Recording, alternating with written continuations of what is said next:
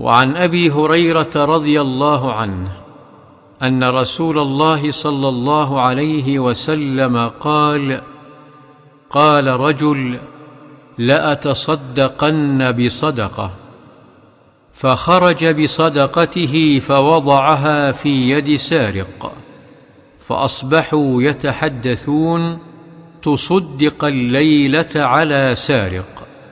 فقال: اللهم لك الحمد، لأتصدقن بصدقة. فخرج بصدقته فوضعها في يد زانية، فأصبحوا يتحدثون: تصدق الليلة على زانية. فقال: اللهم لك الحمد، على زانية لأتصدقن بصدقة. فخرج بصدقته فوضعها في يد غني، فأصبحوا يتحدثون: تصدق على غني. فقال: اللهم لك الحمد، على سارق وعلى زانية وعلى غني. فأتي فقيل له: أما صدقتك على سارق فلعله أن يستعف عن سرقته، وأما الزانية فلعلها تستعف عن زناها، وأما الغني فلعله أن يعتبر فينفق مما آتاه الله. رواه البخاري بلفظه ومسلم بمعناه.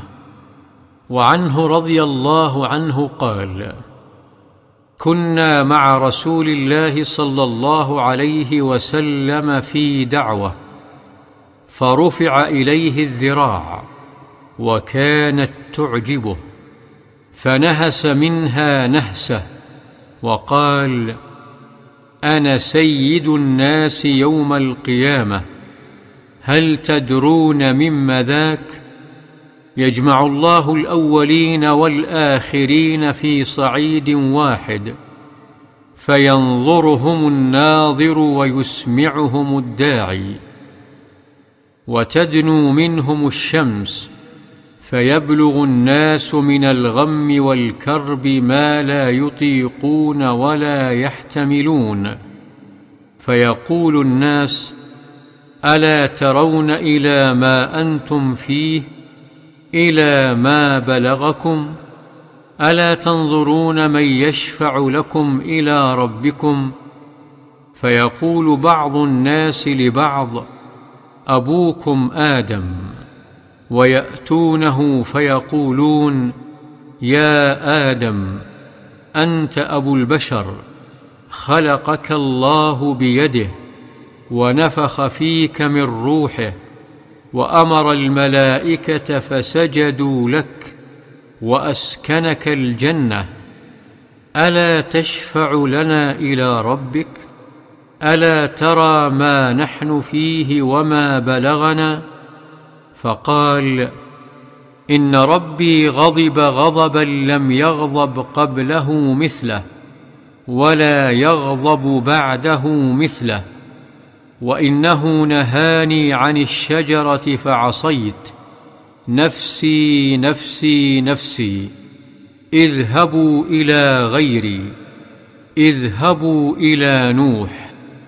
فيأتون نوحا فيقولون: يا نوح، أنت أول الرسل إلى أهل الأرض، وقد سماك الله عبدا شكورا، ألا ترى إلى ما نحن فيه؟ ألا ترى إلى ما بلغنا؟ ألا تشفع لنا إلى ربك؟ فيقول: إن ربي غضب اليوم غضبا لم يغضب قبله مثله، ولن يغضب بعده مثله، وإنه قد كانت لي دعوة دعوت بها على قومي، نفسي نفسي نفسي، اذهبوا إلى غيري، اذهبوا إلى إبراهيم.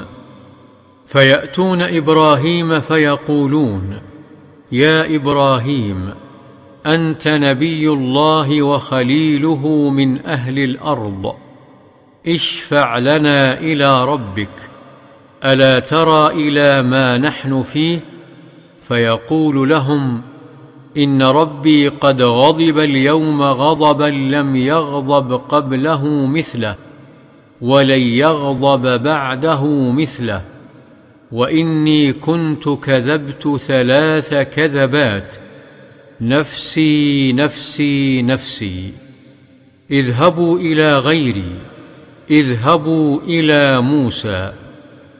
فيأتون موسى فيقولون: يا موسى، أنت رسول الله، فضلك الله برسالاته وبكلامه على الناس، اشفع لنا إلى ربك، ألا ترى إلى ما نحن فيه؟ فيقول: إن ربي قد غضب اليوم غضبا لم يغضب قبله مثله ولن يغضب بعده مثله، وإني قد قتلت نفسا لم أومر بقتلها، نفسي نفسي نفسي، اذهبوا إلى غيري، اذهبوا إلى عيسى. فيأتون عيسى فيقولون: يا عيسى، أنت رسول الله، وكلمته ألقاها إلى مريم وروح منه، وكلمت الناس في المهد، اشفع لنا إلى ربك، ألا ترى ما نحن فيه؟ فيقول: إن ربي قد غضب اليوم غضبا لم يغضب قبله مثله ولن يغضب بعده مثله، ولم يذكر ذنبا، نفسي نفسي نفسي، اذهبوا إلى غيري، اذهبوا إلى محمد صلى الله عليه وسلم. فيأتون محمدا صلى الله عليه وسلم، وفي رواية: فيأتوني، فيقولون: يا محمد، أنت رسول الله وخاتم الأنبياء، وقد غفر الله لك ما تقدم من ذنبك وما تأخر، اشفع لنا إلى ربك، ألا ترى إلى ما نحن فيه؟